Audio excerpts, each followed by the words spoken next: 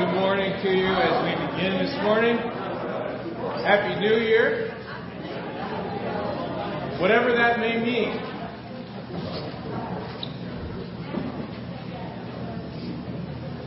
Is Howard Wiley here this morning? I'm not seeing him, and he's to read scripture this morning, so looks like I might be doing it here. Unless one of you other folks would. Thank you, Bert. If you wouldn't mind reading, that would be great here. Hey, 2021. You know, at the beginning of the book of Luke, Luke says, I compiled this data here from eyewitnesses and arranged an orderly account of Jesus' life. And he writes to a guy named Theophilus. And then, of course, that's what the book of Luke is about. Jesus Christ. And then in Acts chapter 1, Luke says, that former treatise I made of all that Jesus began both to do and to teach. Implying that the book of Acts, Acts 1 through 28, is everything that Jesus continued to do. Jesus continued in Acts. This is 2021 now. 2020, quite a year. 2021. Who knows if anything will be any different? One thing we do know that will be the same is that Jesus Christ is the same yesterday, today, and forever. And every year is just another year of the Lord Jesus continuing to do and to teach everything that He has done since the apostles. We can be assured of that. And so as we walk into this year, let's remember that this is AD 2021. AD, Anno Domini, meaning in the year of our Lord. So 2021 is the year of our Lord. Amen. The year of our Master, the year of our King. Another year where He has not wound up the clock and thrown it away, but He is intricately involved with every single detail that will come to pass in 2021. Everything Jesus continuing to do and to teach. And it's amazing that we get to participate in that. Cooperate in that. Well, in your bulletin is a little bookmark here for Bible reading. And I encourage every one of you to grab one of these in your bulletin here, because I thought it would be a wonderful thing if every week our church could together read through the Scriptures together. I know some of you have your own individual reading plans. I'm trying to keep this one simple and not overwhelming. But what an amazing thing if we could all read through the book of Galatians this week. Take one chapter. There's 6 chapters in the whole book. Take one chapter a day, or, hey, if you're ambitious, read them all in a day. There's something about hearing the whole book at once that's pretty powerful here. But read through the book of Galatians, 6 chapters. And then on the other side of the little bookmark you put in your Bible there are just some basic Bible study principles here that will help you understand the author's intent. Anytime you read Scripture, we're not importing our own biases into the Scripture. We're trying to understand what the original author was intending to get across through the inspiration of the Holy Spirit. So as you read, try to understand what was the thrust of what Paul was trying to get across in the book of Galatians to those people there. And then, as you know, our culture has a big gap between Paul's culture and today's culture. However, there are timeless principles. Though that book was written for a certain context, there are things that overlap with our lives today. And so on that, on the steps there, on the other side of the bookmark, are some ways to discern what are the eternal principles here that we're going to walk through here as believers today. So let me just encourage you to read Galatians. Next week, I'm going to ask you, what did you learn from Galatians this week? And so if there's something that strikes you from the book of Galatians, I want you to be able to share that next week as we gather back together. Well, before we begin, and Bert reads Romans chapter 6, I wonder if there's anything that you would like this morning to give praise and thanks to the Lord for as you look back at 2020 and you begin 2021. Jesus Christ is saying yesterday, today, and forever. Anybody who'd like to share this morning, break the ice here, be the first testimony of 2021. Josh.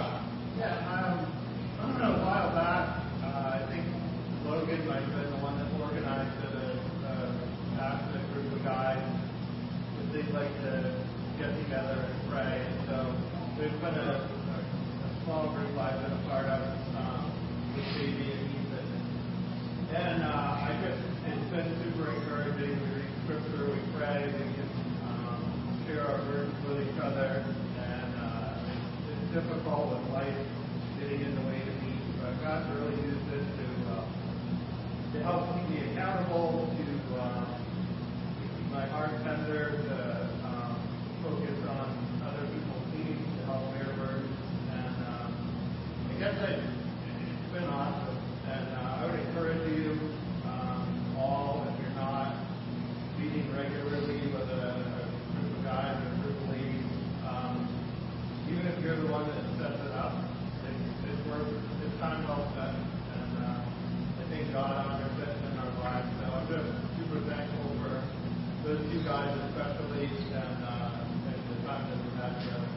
Yeah, it's been a powerful time. I can witness to that and attest to that. It's been hard to get our schedules together, but when we do, boy, it's a powerful time. And listen, your Sunday morning gathering here can't accomplish what you can do with a few people. All right, it accomplishes one thing, kind of like a flyover, an air war, but you need a ground war too in your life. So let me encourage you to get 2 or 3 other people, 2 or 3 other believers of your own gender, and go through the Scripture. Now you got a little hook to go by.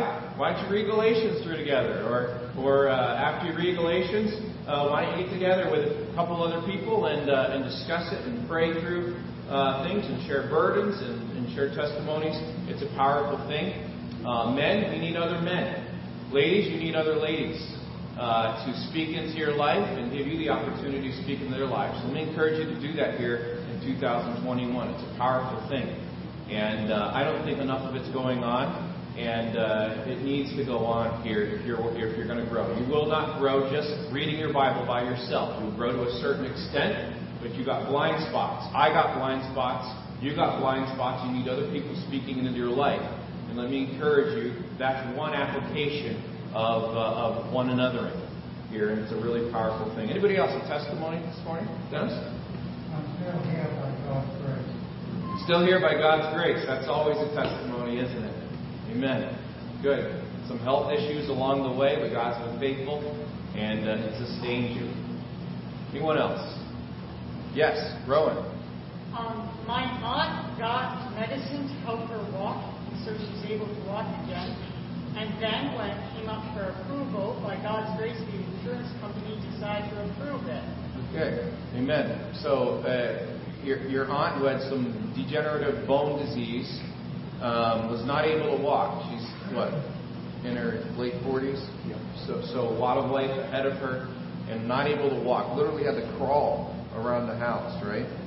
And some medicine is helping with that. Very expensive medicine, and it was approved again by insurance. So praise the Lord for those gifts.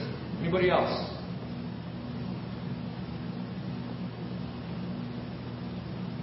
All right, let's get into the Word of God.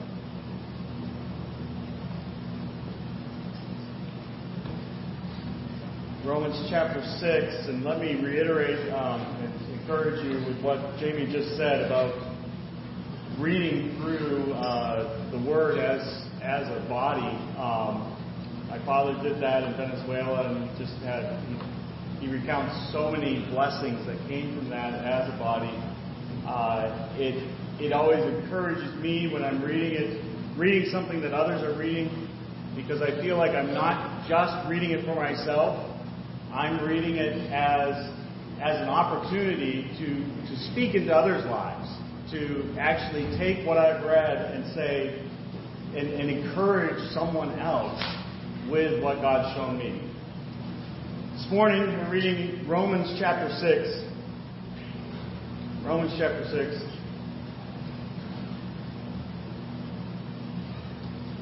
Romans 6:1. What shall we say then? Shall we continue in sin that grace may abound? God forbid. How shall we that are dead to sin live any longer therein? Know ye not that so many of us, as were baptized into Jesus Christ, were baptized into his death? Therefore, we are buried with him by baptism into death, that like as Christ was raised up from the dead by the glory of the Father, even so we also should walk in newness of life. For if we have been planted together in the likeness of his death, we shall be also in the likeness of his resurrection, knowing this, that our old man is crucified with him, that the body of sin might be destroyed, that henceforth we should not serve sin. For he that is dead is freed from sin. Now if we be dead with Christ, we believe that we shall also live with him, knowing that Christ, being raised from the dead, dieth no more. Death hath no more dominion over him. For in that he died unto sin once. But in that he liveth unto God. Likewise, reckon ye also yourselves to be dead indeed unto sin, but alive unto God through Jesus Christ our Lord. Let not sin therefore reign in your mortal body, that ye should obey it in the lust thereof. Neither yield ye your members as instruments of unrighteousness unto sin, but yield yourselves unto God as those that are alive from the dead, and your members as instruments of righteousness unto God.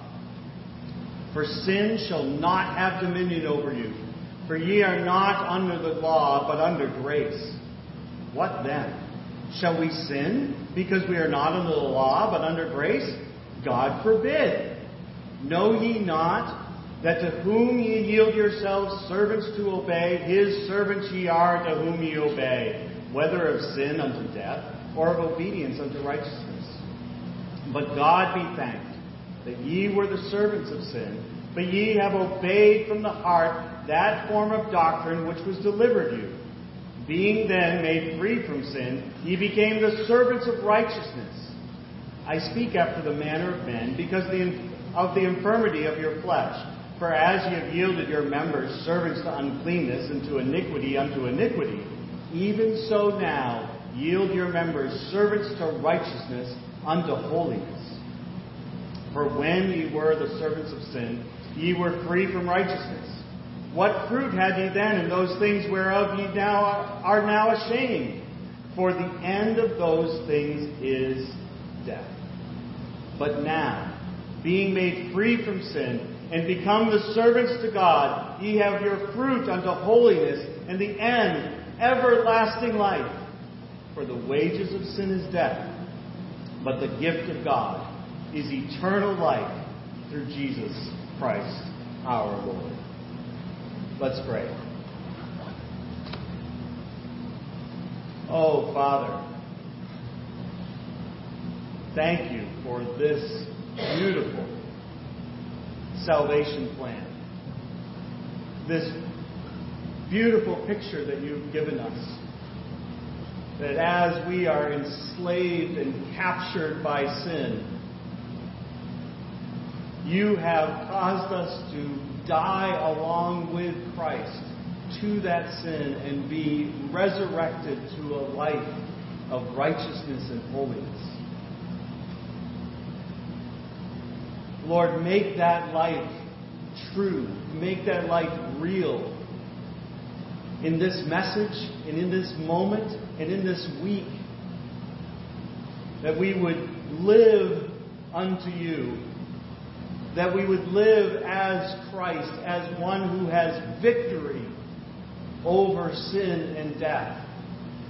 That every interaction, that every word, every deed would be saturated in the knowledge, in the fact that our sin has been paid for and we are dead to it.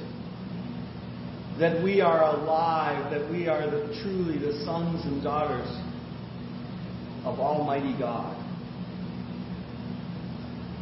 Father, thank you for this body. Thank you for our pastor. Thank you for this word, and thank you for our salvation. And we know it's because of Jesus, because of his sacrifice that was made for our sin. And we rejoice in that today. In Jesus' name, amen.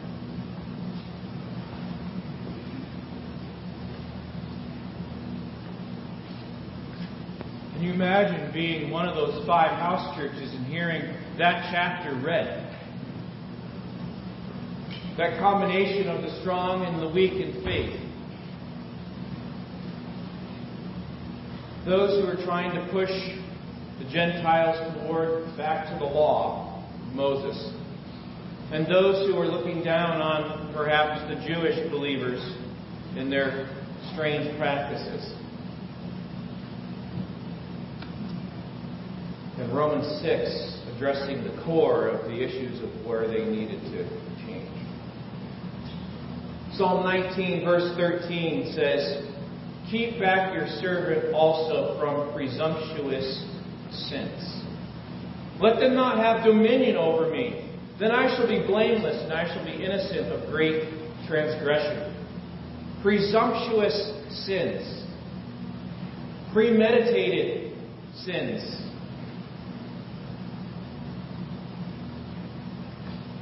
In the early hours of Saturday, October 31st of this year, 2020, Navy SEALs rescued an American hostage in northern Nigeria. Operators from SEAL Team 6 rescued Philip Nathan Walton, an American farmer living in Niger. The assault force had no casualties, while all but one of the captors were killed. Walton had been kidnapped from his farm in nearby Niger the week before, and the captors demanded a ransom to release the American and moved him to Nigeria. And according to the U.S. counterterrorism officials, the men who had taken Walton hostage were not terrorists, but rather criminals. However, there was a real strong possibility that they might attempt to sell Walton to one of the terrorist groups that infest the area in Nigeria.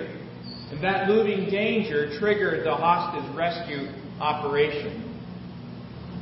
Now, imagine Walton saying to the SEAL Team 6 rescuers, "Wow, you guys are really good at what you do. I'm going to go back to that dangerous area where my farm is by the terrorists and try to get taken hostage again and prisoners so that you can swoop in again." It would be ridiculous, right? Let me illustrate it another way. Imagine Israel. 400 years in slavery in Egypt. Rescued from that. Freed. The people of God going to the promised land. Passing through the Red Sea and seeing God's miracle as Pharaoh's armies pursued them. And then saying, "You know what, let's go back to the slavery of Egypt so God can rescue us again." Well, actually they did do that. Here's a third try. Story of the prodigal son. You know the story in Luke 15. The younger son, he twists his father's arm for his share of the property. He goes off and he spends it all. And he comes home, he thinks in utter disgrace, hoping at the best to be a servant in his father's house. Then to his astonishment, he finds his father running down the road to meet him, greeting him, embracing him, forgiving him of his debt and throwing a huge party in his honor. And he's welcomed back as a son, even though he doesn't deserve it, and even though his older brother grumbles. Now imagine this. A few years later, imagine the thought coming into this young man's mind. Life settled down. His older brother is still there. His father's getting older. And he remembers fondly, with a happy sigh, the day he came running up the road, and his father came running to greet him. And he thinks, suppose I do that again.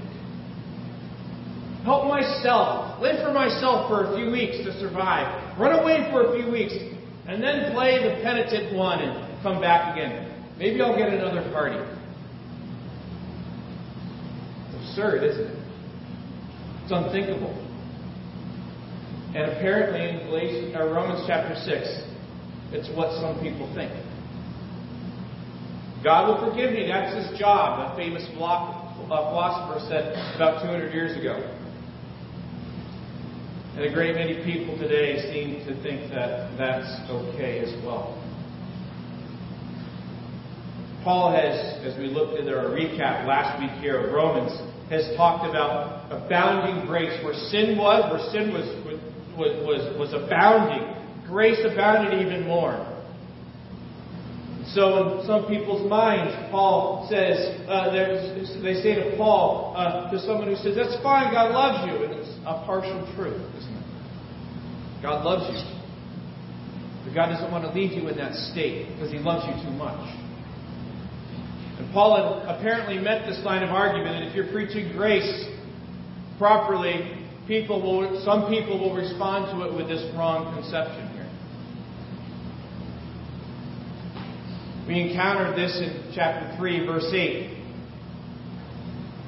And I wonder if it's from people who only think of the gospel as just a transaction instead of a relationship. I think of their marriage as a ceremony instead of a relationship. That would be ridiculous, right? Or perhaps I think of the gospel here as just a transaction instead of a relationship with the God of heaven. And if they do so, in Romans chapter 6:1, Paul's telling them that they will miss out on what God does in the gospel, not only for your future in heaven, but it affects your present also. The gospel. The good news of the Son of God who came as man, who lived purely, He did only good for others, who died innocently for mankind's evil and rose again to live as the enthroned King in the hearts of those who will receive Him as their saving King. And He will one day come again to judge the world in everlasting punishment.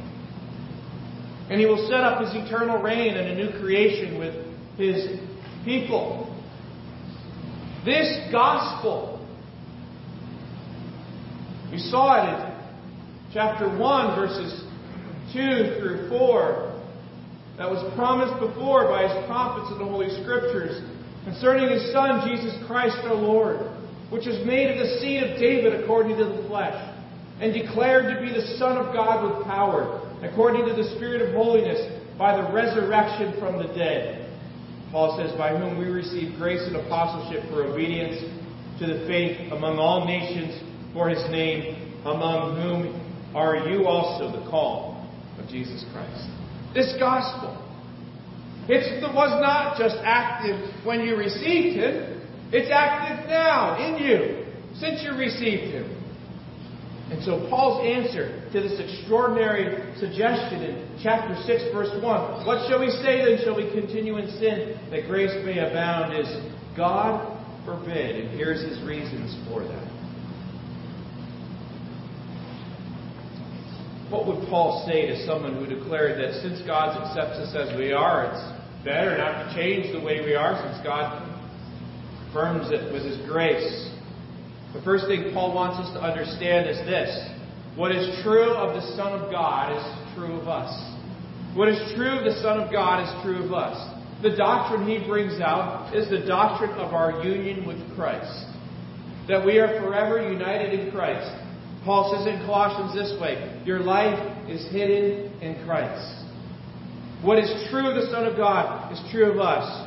I put these first several verses up on the screen here in the New King James to see it clearly here and highlighted those connecting words with Jesus. Notice, into Christ Jesus, into His death, with Him, just as Christ. We also, united together in the likeness of His death, in the likeness of His resurrection, with Him, died with Christ, live with Him. You also in Christ Jesus our Lord. It's all over, isn't it? It's all over. And when you receive Jesus Christ as Savior, the Spirit placed you in the Son of God. God sees you as He sees the Son of God. In other words, at salvation, you can never think of yourself in your original mode before Christ again. When you became a Christian, you died and rose again with the Messiah. And here is one of Paul's core beliefs. You see this all over Scripture. In Christ, in Christ, in Christ.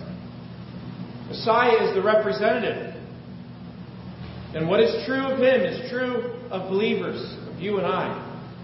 And So he speaks of people coming into the Messiah, or being into the Messiah in Christ, or things happening to them with the Messiah. So what is true of the Son of God is true of us. And if that is true, then point number 2 is true as well. What is true of Christ and us is true once and for all. Your salvation is eternal. It is secure. There is definitive language here. It is definitive. There is a past tense. It can never be changed. That status can't be taken away here. Notice verse 10. For in that He died, the past tense here, He died to sin once. The idea is once and for all. But in that He lives to God. Paul's saying, and you're united in that as well. Look at verse 11. Likewise, count yourselves also, you also yourselves, to be dead indeed to sin, and alive to God through Jesus Christ the Lord. There's a definitive act here. It's done, it's accomplished. And then verse 14. For sin shall not have dominion over you. That is not a command, that's a promise. Why? For you are not under the law, but under grace. The Greek tense there and the condition here is that since this is true, sin can't rule you in Christ. Yeah, you're going to fight it. Yeah, there's going to be temptations. You're going to give in sometimes.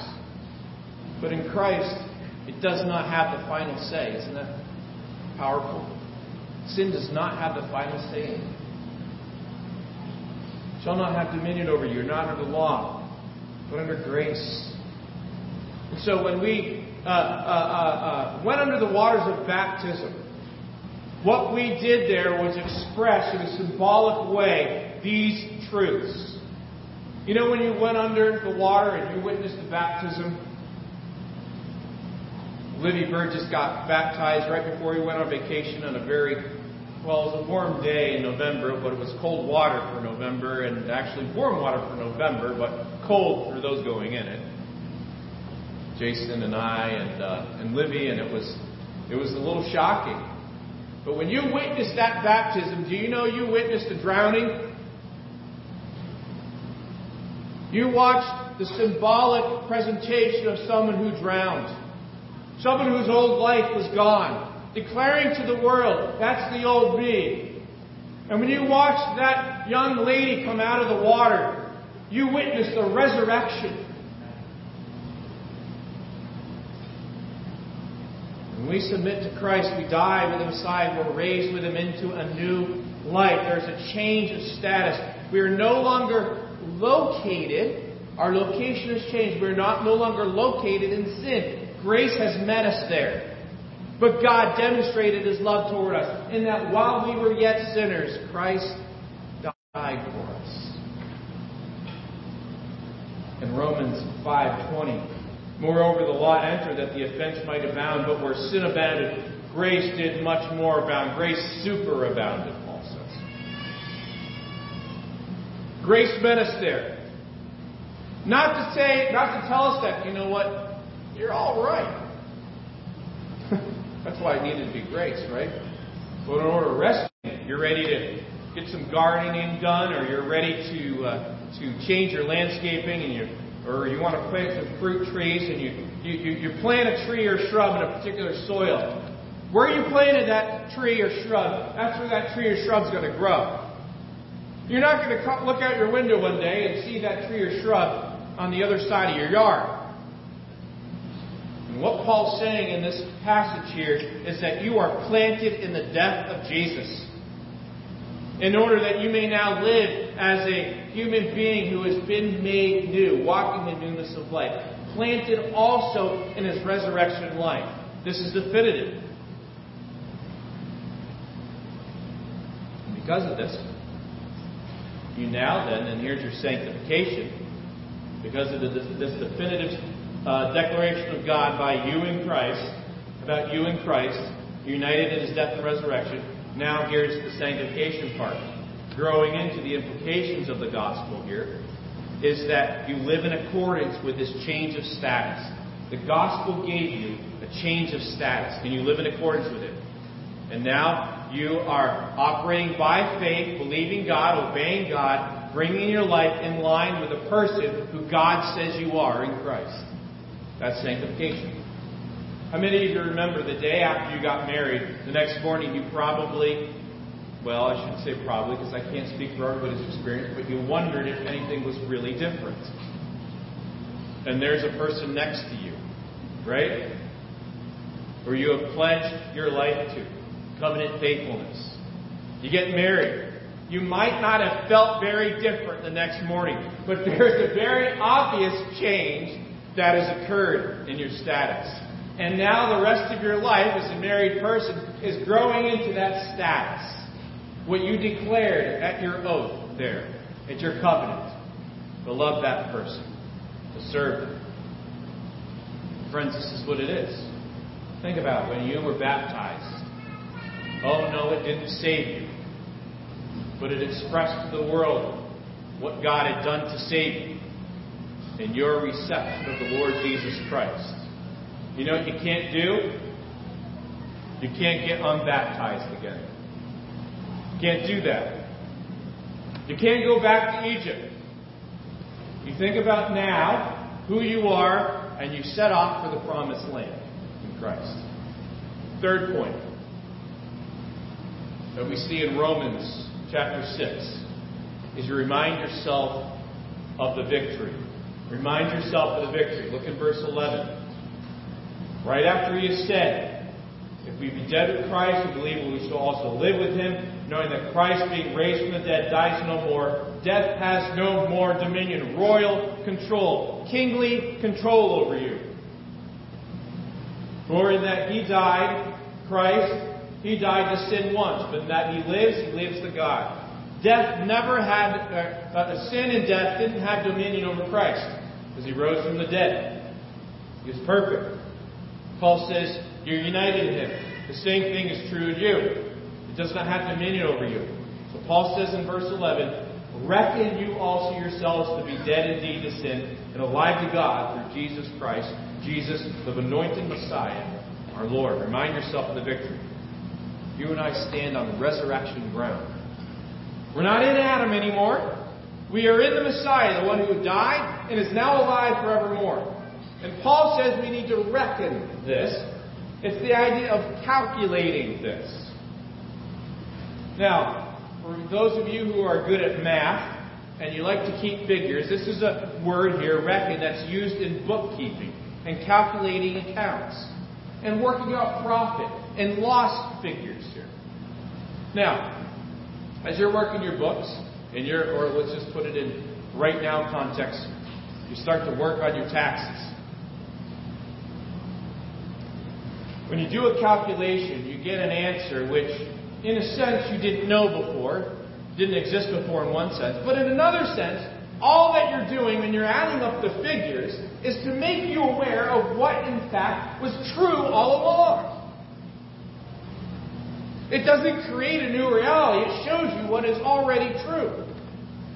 And then when you add up the money, you don't, let's say you have your own business, and at the end of the day, you're adding up the till.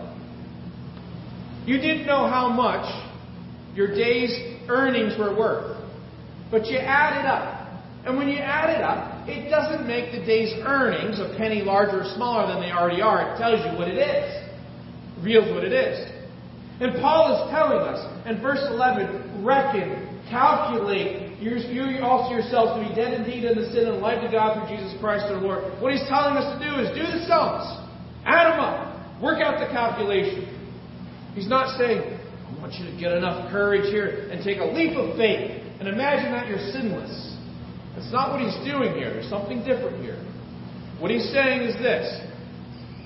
Don't shut your eyes and try to believe it impossible, but what you need to do is open your eyes to the reality of Jesus and his representative death and resurrection.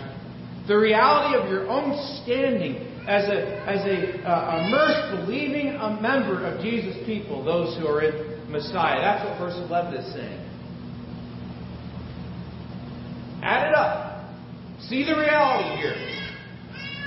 Now, how does this work? Well, imagine that you're renting a house from me, and I am a bully. I'm always demanding extra payments. You feel helpless about this. I come into your house without asking. I threaten you with legal action or violence if you don't give in or meet my demands. And you start to get very used to what I'm doing. And you start to be fearful, and there seems to be no way out. You're stuck in this. But then, to your relief, a place opens up that you had no idea existed. And you're able to find somewhere else to live.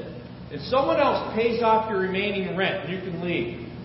And you move out, and you settle in the new place.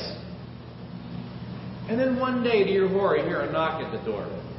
And your old landlord shows up at the door and tries to barge into the house. And I'm angry. And I'm demanding more money. And I'm threatening to take you to court. And your mind wants to go back to your old pattern, your old habit. Pay him what he demands, just to get him to leave you alone. Right? Well, what do you know? What do you have to calculate? What's the sum you have to add up? You know you are not his tenant anymore. You are not under his thumb. You've seen the paperwork. The bill has been paid. Nothing more is owed. And you might be shaking a little bit. But that reckoning, that calculating, enables you to get up and tell him to leave by the authority of one greater than him. He has no claim over you. Depending on how unpleasant I am as the evil landlord, you may or may not have to call the police, but Paul's appeal is like that. Remind yourself of the victory, the true authority, what he says. Remember who you really are. Don't give in to the voices and temptations that tell you that you are still in Adam. You are not in Christ. That you have to behave just like you always have. That because you grew up in this kind of a home, this is how you have to be.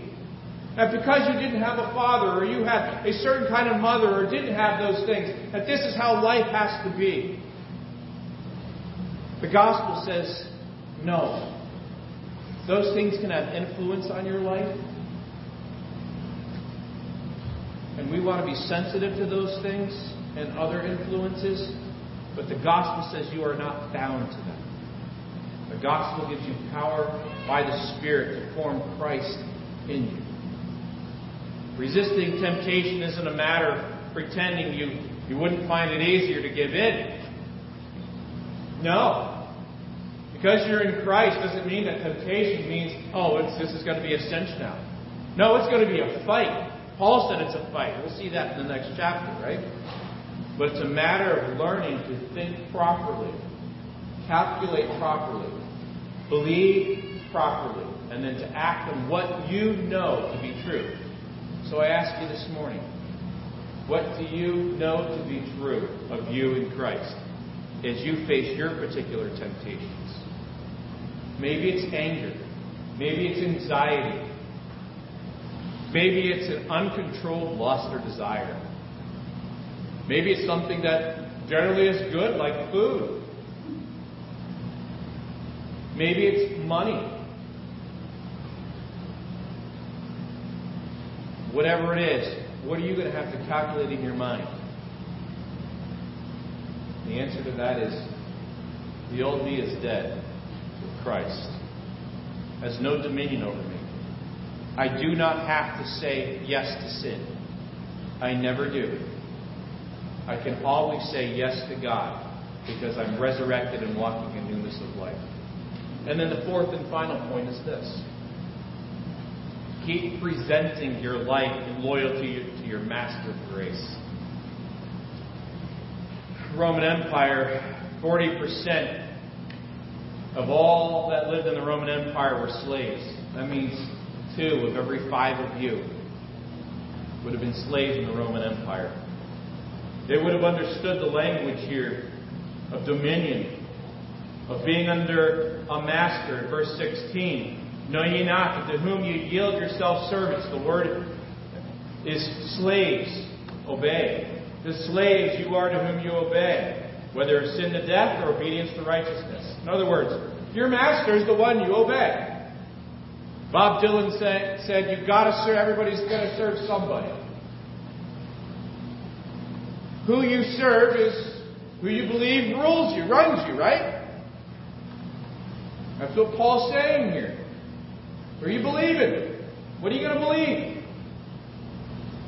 But God be thanked, verse 17, that you were the servants of sin, the slaves of sin, but you obeyed from the heart that form of doctrine which was delivered to you. Being then made free from sin, you become the slaves of righteousness.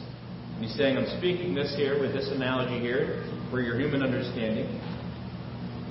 And verse 19, for as you have yielded your members servants, your bodily members slaves to uncleanness and to iniquity before, even so now, because you have a transfer of masters, a transfer of kings, yield your members servants to righteousness, to holiness. For when you were the servants of sin, slaves of sin, you were free from righteousness. When you were a slave to sin, there wasn't righteousness that was domineering your life.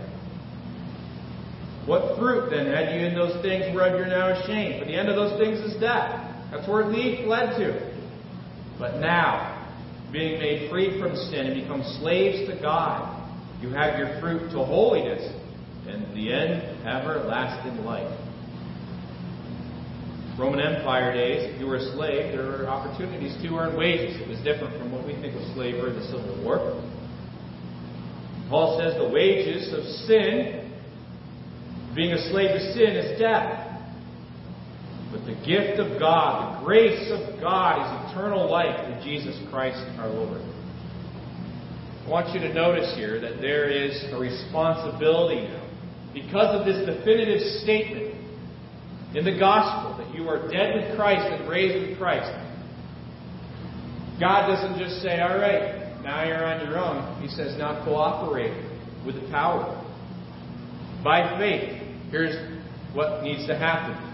Do not let sin reign. Sin still has a power, doesn't it?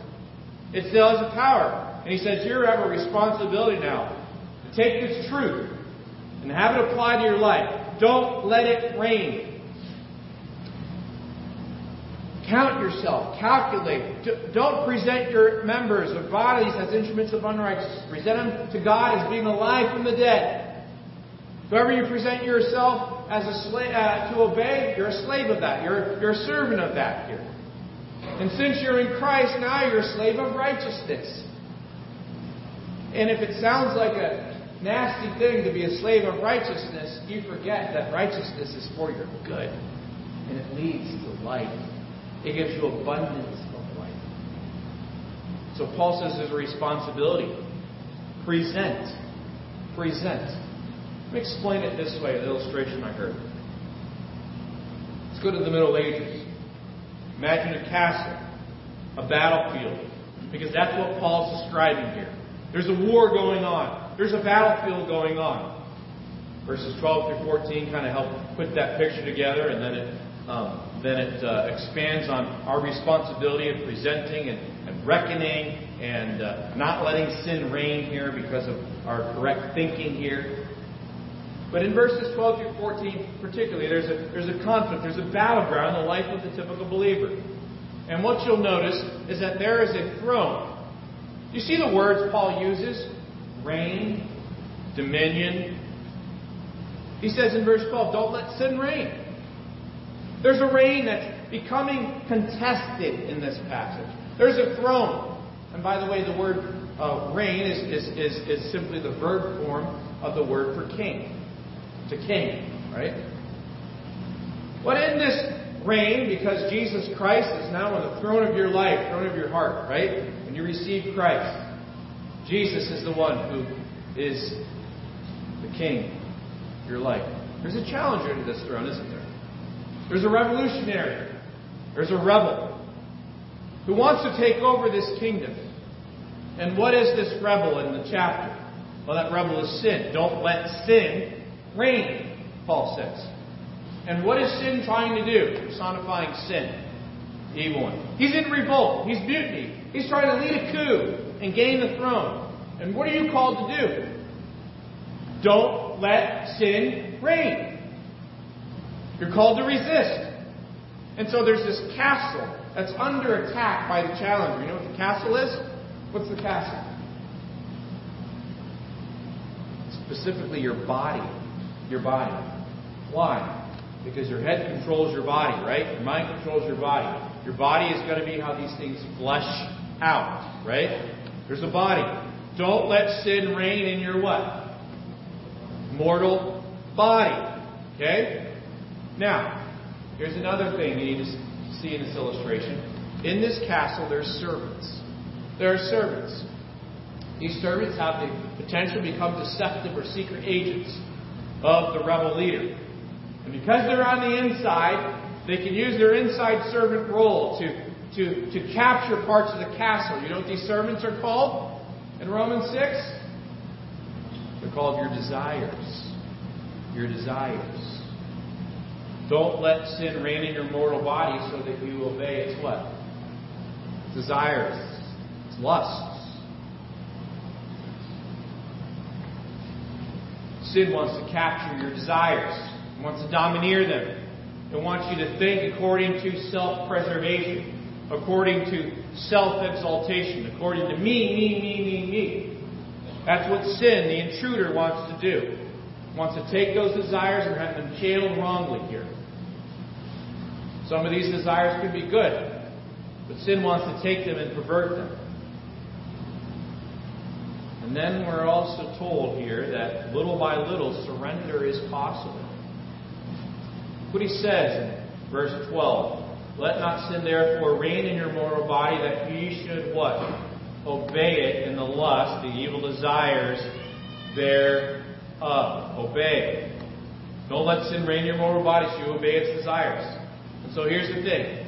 You have this leader, this rebellious leader, leading a revolt against the castle. And he wants to take some of your desires captive. Sends them in behind the castle walls. And he gives them this lie of immunity and reward. If your desires, listen to him as the master of sin. If you obey that desire, you know what you just did? You're giving up the castle. You're surrendering the castle, practically speaking. But here's the thing. The weapons are the parts of your body. Your eyes, your ears, your tongue, your hand, your feet. You name it. Verse 13 says this.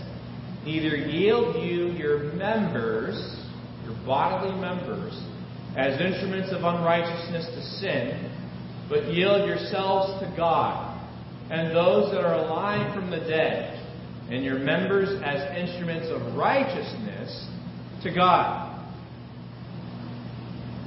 Instruments. You know what the word is in the Greek? Opla. If you've ever studied Greek history, you know that the Greeks had elite trained fighting units called hoplites. That's the word that's used here. Weapons. Don't surrender the members of your body to sin. Who's sin? He's the rebel contender for the throne. Why? Because he wants to make them weapons of unrighteousness. But present yourselves to God as those alive from the dead, and your members as weapons of righteousness to God. So the true king is God. Sin's the rebel. He wants to see insurrection against God. And what Paul says is surrender to the Lord. Stay loyal. He's the true king. Stay loyal with all your weapons, all your servants, all your desires, all your bodily parts and members. But why is this true? Because there is something that has been stamped into eternity, and it's this. The authority of the kingdom is grace. The constitution of this kingdom is grace. Look in verse 14. For sin shall not have dominion over you. We are not under the law, but under grace. That's what Paul's describing here, this conflict here, this castle of your body. But what does this mean by implication? First of all, obviously, God's our saving King, the Son of God. God in Christ has come to save from sin, to live the righteousness. And because of that, because we have been put into Christ, our castle, in the service of our desires, and our weapons, our instruments here, belong to Him. And the call here is for us to remember, God, you're my redeeming King. By your grace, I'm going to be loyal to you, not to the insurrectionists. He's made us alive. He's made us His dwelling place for Jesus Christ. And so Paul's saying, present. He's saying, keep trusting. Keep depending on Him. Keep submitting to Him. Stay loyal. Resist the contenders. Your life belongs to God, even bought with a price. The blood of Jesus Christ. Also tells us here in these verses here that sin's power. Sin is a power. Don't let it reign in your mortal body. It's threatening. It threatens to reign. It's a power that wants to take us captive through desires and bring actions about. And how does it do that? It wants to get a hold of the control room there of your desires, right? And those desires can be captured. Or they can be calculated to be under Christ. Be under Christ. The righteous acts. Let me give you one last illustration. Remember Samson? Remember the end of his life? The thing that led to the end of his life, Delilah. Married a Philistine wife. Samson to care for Delilah, I guess, would have been an honorable thing while she was a faithful wife, but the whole time she was under the Philistine control, wasn't she?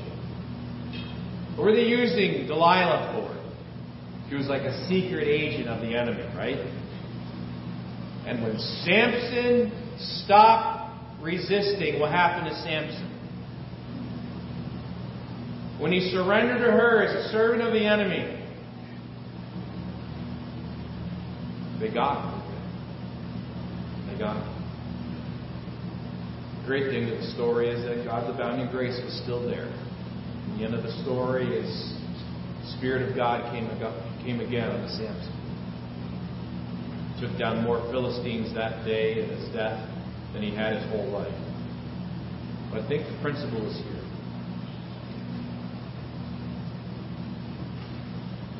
We present our bodies as living sacrifices to God.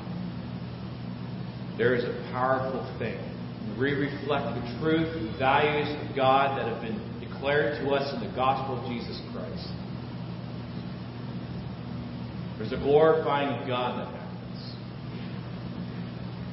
There's also a warning here in these verses, isn't there? Sin captures, makes us join in as deceptive purposes.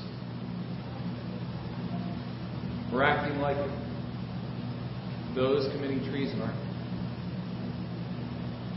And that's why Paul says, set your eyes on the prize. Look at verses 20 to 23. For when you were the servants of sin, you were free from righteousness. What fruit had you then in those things whereof you are now ashamed? For the end of those things is death. He says, remember, remember, remember. And now he says, verse 22, what now? Being made free from sin and become servants to God, you have your fruit to holiness, and the end, everlasting life. This verse we're so familiar with here, set in this context. For the wages, payment for sin, leads to death. It's death. But the gift of God is eternal life through Jesus Christ our Lord. Here's the motivation here.